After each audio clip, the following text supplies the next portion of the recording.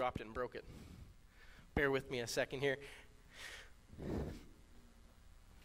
Well, so I must admit, it was really exciting and almost a little bit nerve-wracking this morning as I woke up to get ready for the service today. Because normally on a Sunday morning I can wake up and well, not normally, but over the last few weeks I can wake up and take my time. I don't even have to shower. I can use the gym and I can have pancakes or whatever, and I can just take my time. And I woke up this morning and started doing that, and I thought, well, I've got to be somewhere actually in an hour and a half.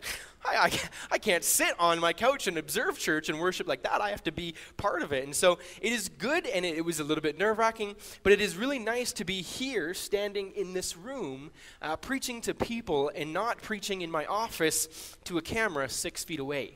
There's just something that is inherently special about places, and I think that the sanctuary is a place that we associate with worship, and we're a place that we just enter into a reverent atmosphere. And so it's really nice to be able to be here. And it's also great to be able to preach live and not have to try to time my preaching around when the snowplow will come by on a Thursday morning, because usually I have to time my preaching, and there's been more than once where I could hear him coming and I've had to quickly find a place to pause before the whole sermon gets overloaded. So it's good to be back up here. And do you know what the most difficult part that I found during the whole time of preaching to a camera in my office? It wasn't AIM and their karaoke dances that they have all week. It wasn't the loud music. It wasn't the plows. It was honestly humor. It was honestly jokes. I tell a lot of humor as part of the way that I speak. And so when you tell a joke to an empty room, it is the most awkward experience that you could ever have. Because at least in the first round when we were locked down, Ryan was here. Like a little chuckle perhaps if I told a joke. And so I knew at least one person might have chuckled at my joke. But when you preach to an empty room, it's awkward because as I say a humorous thing, I go, well, I hope people are laughing. You know, and I can't laugh at my own joke. I can't be the only one that laughs. And so it's awkward because I can't give that silence that is needed. You know, otherwise I might be sitting there silently hoping everyone at home is laughing while everyone else is saying, like, why is he being silent? Like, keep talking. And so I'm excited for that, but I'm also excited just to be able to see everyone's faces. And as I was preparing this, I was getting ready, and I had a different sermon prepared for this week. Today was supposed to be the final sermon in our series on smartphone Christianity, and we were going to talk about addicted to social media and vanity, and I had prepared a whole sermon, but it didn't sit right. It just didn't feel right. And I was looking at that, and I was praying on that, and we had a 4-week series I was supposed to start next, and it just didn't feel like it fit. And so I was praying and listening, and I felt like God was saying, yeah, that's a cool idea, Luke. I like that idea. It's nice, and maybe one day I'll have you do that, but I actually have a different idea for you right now. I have a different idea for you. And so on Tuesday, I told Ralph, hey, I'm changing up the theme for this Sunday and also the next 7 weeks, so good luck, and told him I was changing routes, which is not the nicest thing to do to the guy who's in charge of all the worship. But for the next 7 weeks, we have a completely different place where I was heading than before. For the next 7 weeks, we're going to look at a sermon series that has been preached on by people much wiser than I, have been preached on for hundreds of years, and we're going to be looking through the 7 sayings on the cross. And so you might have heard of sermon series on this. You might have perhaps you've preached on it or studied on this. But as we work towards Easter, we're going to spend the next 7 weeks talking through 7 messages or 7 discussions that center around the last 7 things that Jesus said. Now, these last 7 sayings, they're all quite short sayings. Some of them are actually only a few words. They're all at least just one verse, or I think the longest one is 2 verses. But these are some of the most powerful and important words that I think Jesus spoke. They're some of the most uplifting and encouraging and also impactful words that he spoke. And so we're going to start looking at those over the next 7 weeks. And today we're going to start by looking at one of the first sayings, which is in Luke 23:34. And it's very short, and I'm going to read it for you. And all it simply says is, Jesus said, Father, forgive them, because they don't know what they're doing. Father, forgive them, they don't know what they're doing. That's it. It's so short and so simple. And so today we're going to talk about that. And this one is called the words of forgiveness. So these are the words of forgiveness. Now, the first thing that I want to point out when we talk about this first saying, or the words of forgiveness, is I actually want to go back to something that was said much earlier in Luke. I want to go back to something that was said much earlier in Jesus' ministry. And so I'm going to go to Luke 6, verse 29 and 35, and I believe I have them both up here. And so In verse 29 of chapter 6, Jesus says this. He says, if someone slaps you on one cheek, turn to them the other cheek also. And he says, if someone takes your coat, don't withhold your shirt from them. And then he continues to speak about the same subject matter, and he gets to 35, or verse 35, and he says, but love your enemies, and do good to your enemies. Do good to them, lend to them without ever expecting to get anything back, and then your reward will be great. And you will be children of the Most High, because he is kind to the ungrateful and the wicked. Now, sometimes I like to read these verses in the ESV, the NRSV, because they're very academic, and then I like to go to the Message, which is a simple translation. It's often a loose translation. It's very simple and makes things clear. And in the Message, it says, if someone slaps you in the face, stand there and take it. No more of this tit-for-tat stuff. Live generously. And he says then in 35, it says, I tell you, love your enemies, help, and give without expecting things back. You'll never, I promise, you'll never regret it. Our Father is kind, so you be kind. I think it's pretty clear here what Jesus is saying. Jesus is saying to love your enemies. He says, care for those people that don't care for you. Show kindness to those people that are not kind to you. Show kindness and encouragement to those people that are mistreating you. He says all that, and I want you to hold that message in your hand for 1 second while we jump back to our verse for the day. In our verse today, where Jesus says, Father, forgive them, they don't know what they're doing, where do we find Jesus? Now, if you know the context, if you've looked around in that verse at all, you know he's not at a dinner with friends. He's not hanging out with his buddies. He's not on Facebook debating others. We find Jesus in this situation in the most horrible punishment that the Roman authorities could think up. This was the most horrible thing that they could dream up. We find Jesus in this situation today. We find him hanging, nailed to a cross. He was just beaten. He was whipped. A crown of thorns was stuffed onto his head. He's been ridiculed. He's been mocked. And the soldiers are literally dividing up his clothes in front of him. That's where we find Jesus, the most powerful man, the most powerful person to ever walk the face of the earth, the most powerful person in creation. And what does he say in that moment? He says, forgive them. He says, forgive them. They don't know what they're doing. See, the point I want to make is that Jesus didn't just talk the talk. Jesus walked the walk. Jesus walked the walk. See, it's really easy to talk the talk. It's very easy to do that. That's simple. I can do that. I can talk all about things. You can all do that. But walking the walk is something that is much harder for most of us to do. I was thinking of an example this week, and I truthfully, this was the first example I came across, and I wanted to find a different one, but this one's better, and I wanted to not tell it because it makes me look quite bad, but I'm going to tell it anyways. The last hockey fight I ever remember being in. Now, if you know hockey, you know that sometimes fights happen in hockey, and it happens, but the last hockey fight that I was ever in actually happened to be while I was playing for my local Bible college team. So I was an alumni playing for my Bible college team. I happened to be a youth pastor at another church at this time. And so I was playing in this league, and it was a Christian league. And I was playing against another church, a church up in Heidelberg, actually.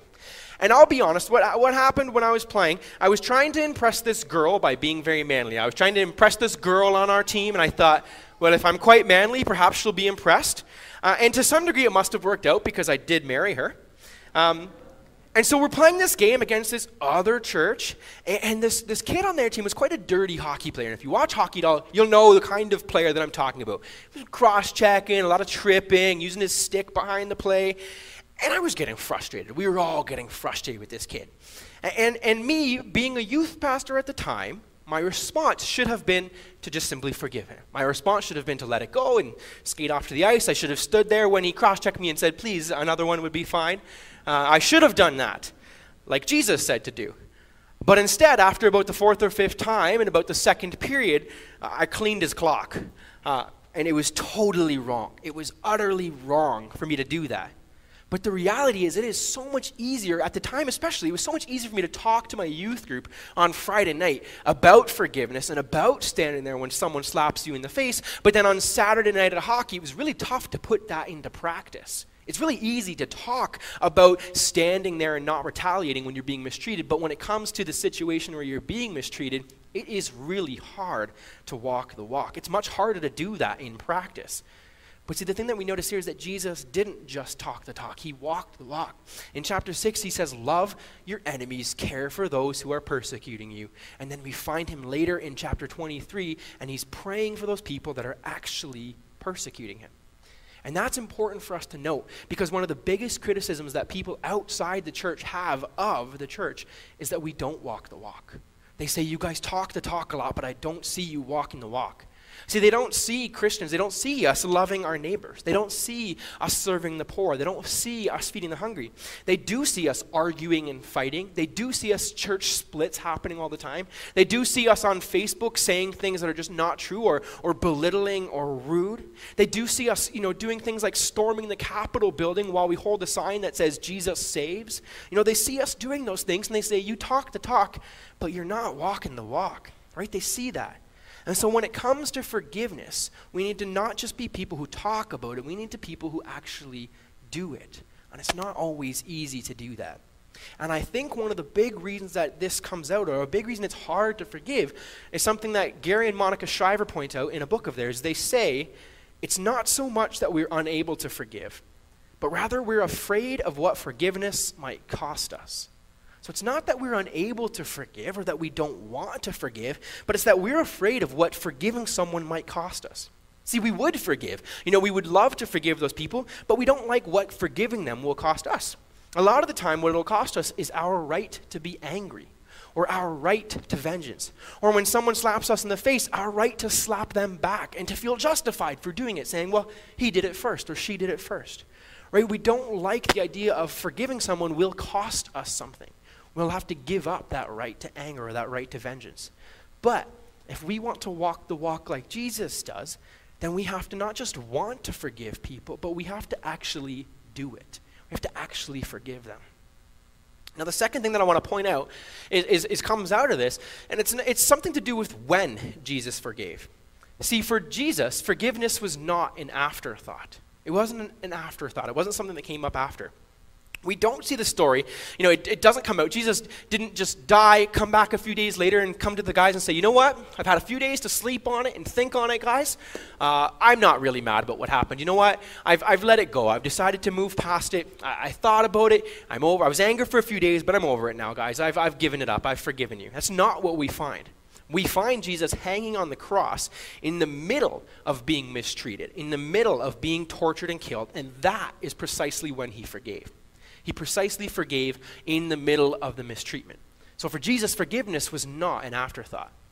See, in my example of the hockey fight earlier, there's an ending to the story that I haven't shared yet.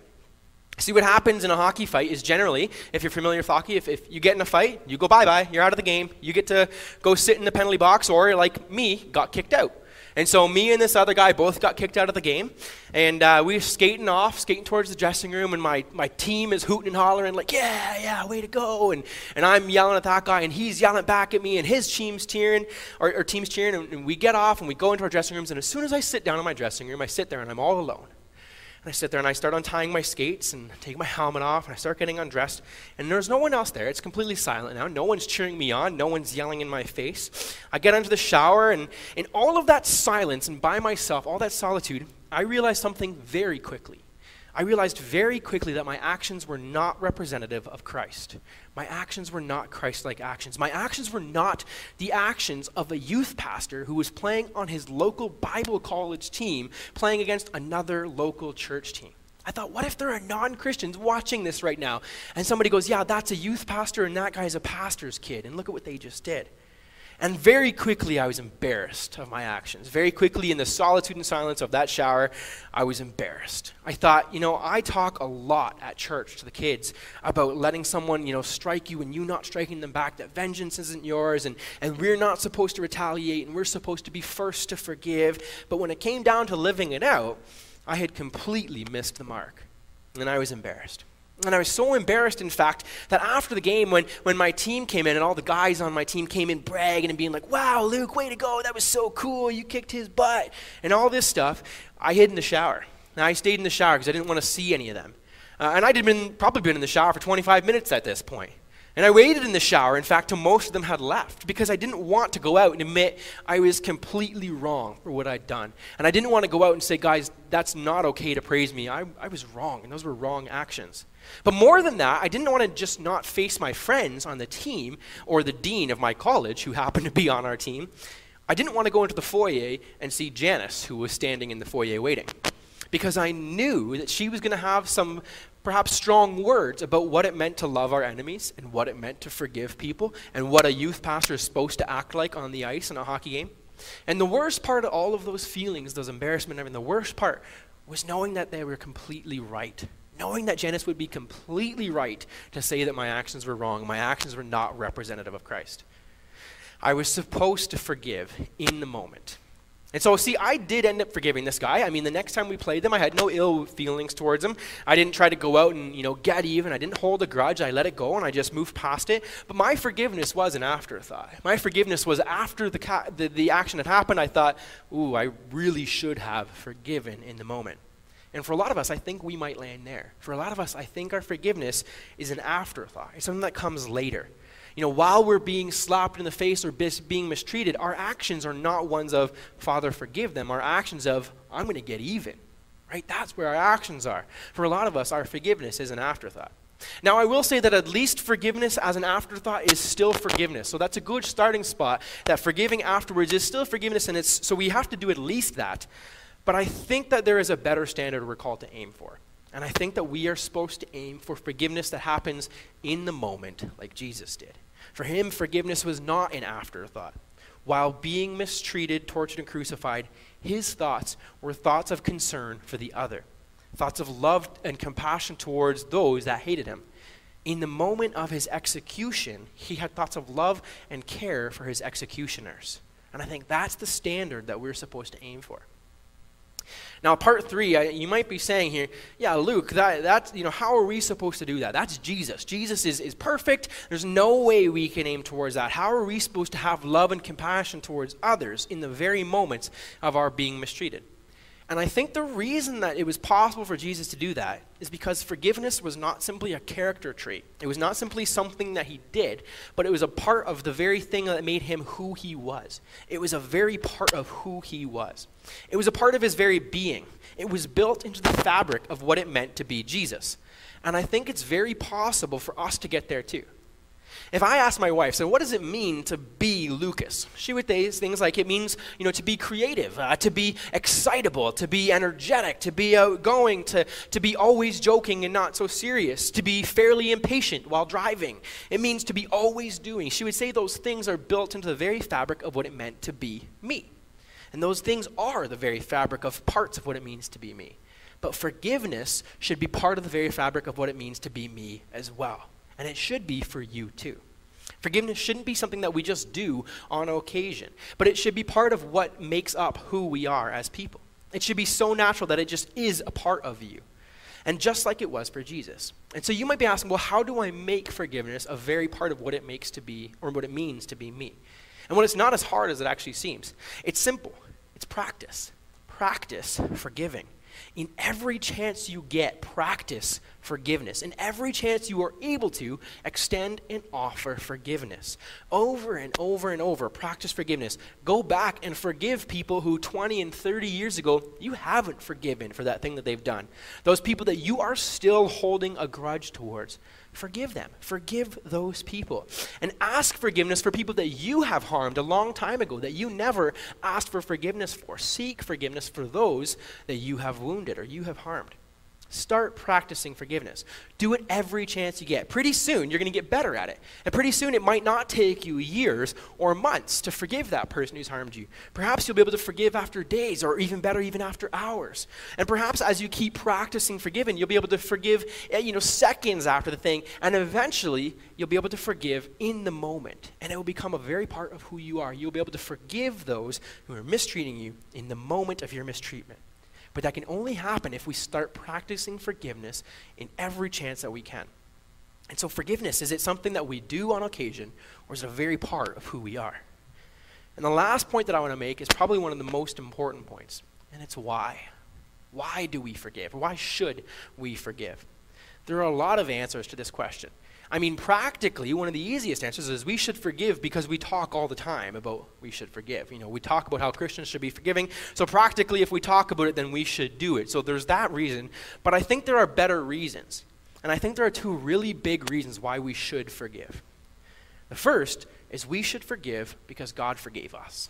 We should forgive simply because God forgave us. God forgives me, and he forgives you. He has forgiven, and he offered his forgiveness for every bad thing, every sinful action, every sinful thought, every time we've mistreated or done anything wrong. God offers his forgiveness to us for that. He made that forgiveness freely available to us through Jesus. John MacArthur once said, God is the consummate forgiver, and we depend every day on his ongoing forgiveness for our sins. So the least we can do is emulate his forgiveness in our dealings with one another. John MacArthur says God, his forgiveness is who he is. And so the least we can do, considering all he has forgiven us for, is to give others who mistreat us. God forgives us all the time for every single thing we can do. Ephesians 4:32 says it clearly. It says, be kind and compassionate to one another, forgiving each other, just as in Christ God forgave you. Ephesians and Paul says it in Ephesians very clearly. It's forgive everybody else because God forgave you, and so you should be forgiving them too. So the first reason we should forgive, or why we should forgive, is because God forgave you, and so you should forgive others. And the second reason is because what happens if you don't forgive? I think there is something serious that we forget that happens if we don't forgive. In commenting on this verse, William Barclay says, the unforgiving spirit turns our hearts into bitterness.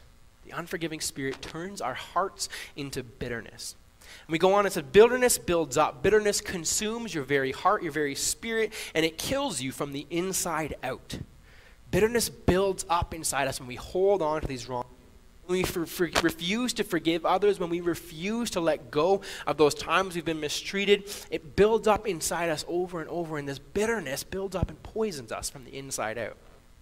This week I read a story about a farmer whose family got very sick, and actually some of the family died. What happened was the father he found a truckload of discarded seed corn. And so he found this truckload of discarded seed corn, and he fed it to his pigs. But see, the corn was not intended to be animal feed.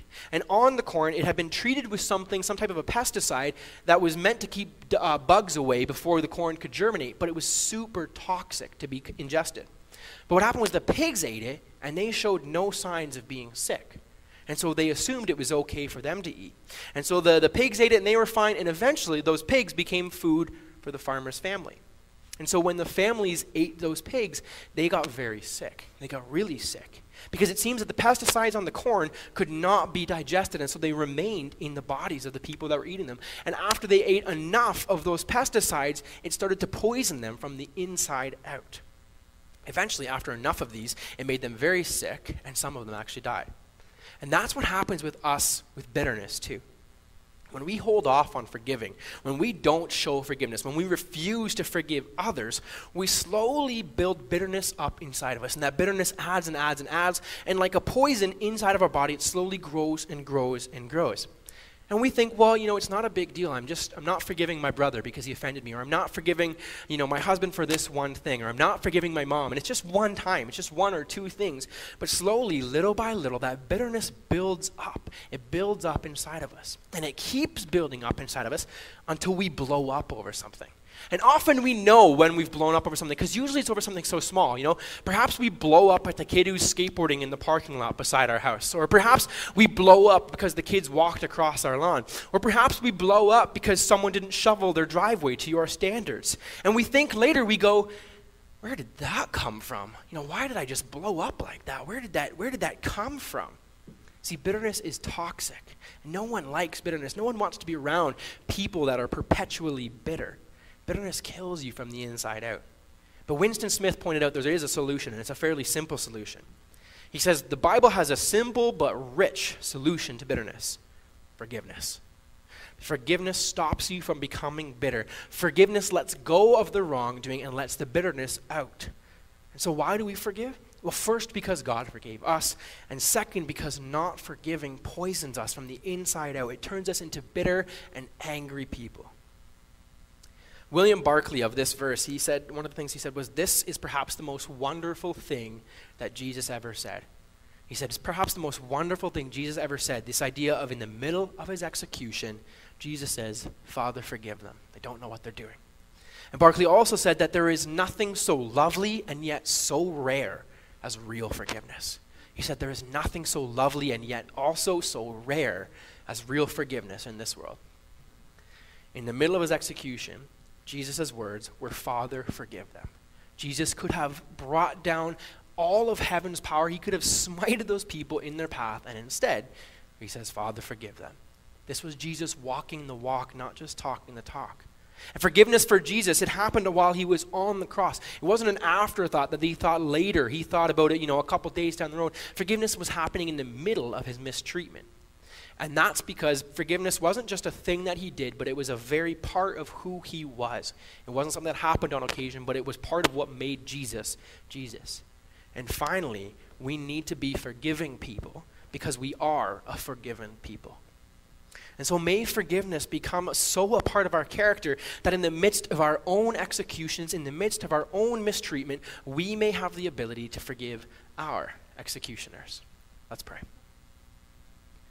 Father, we thank you for your forgiveness. Jesus, thank you that your words on the cross were words of forgiveness. God, thank you that forgiveness is freely offered to us. And Lord, we're sorry for when we don't extend that same forgiveness to others. We're sorry for when we hold on to our anger and our bitterness over wrongdoings caused to us, and when we withhold that forgiveness. God, help us to let those things go.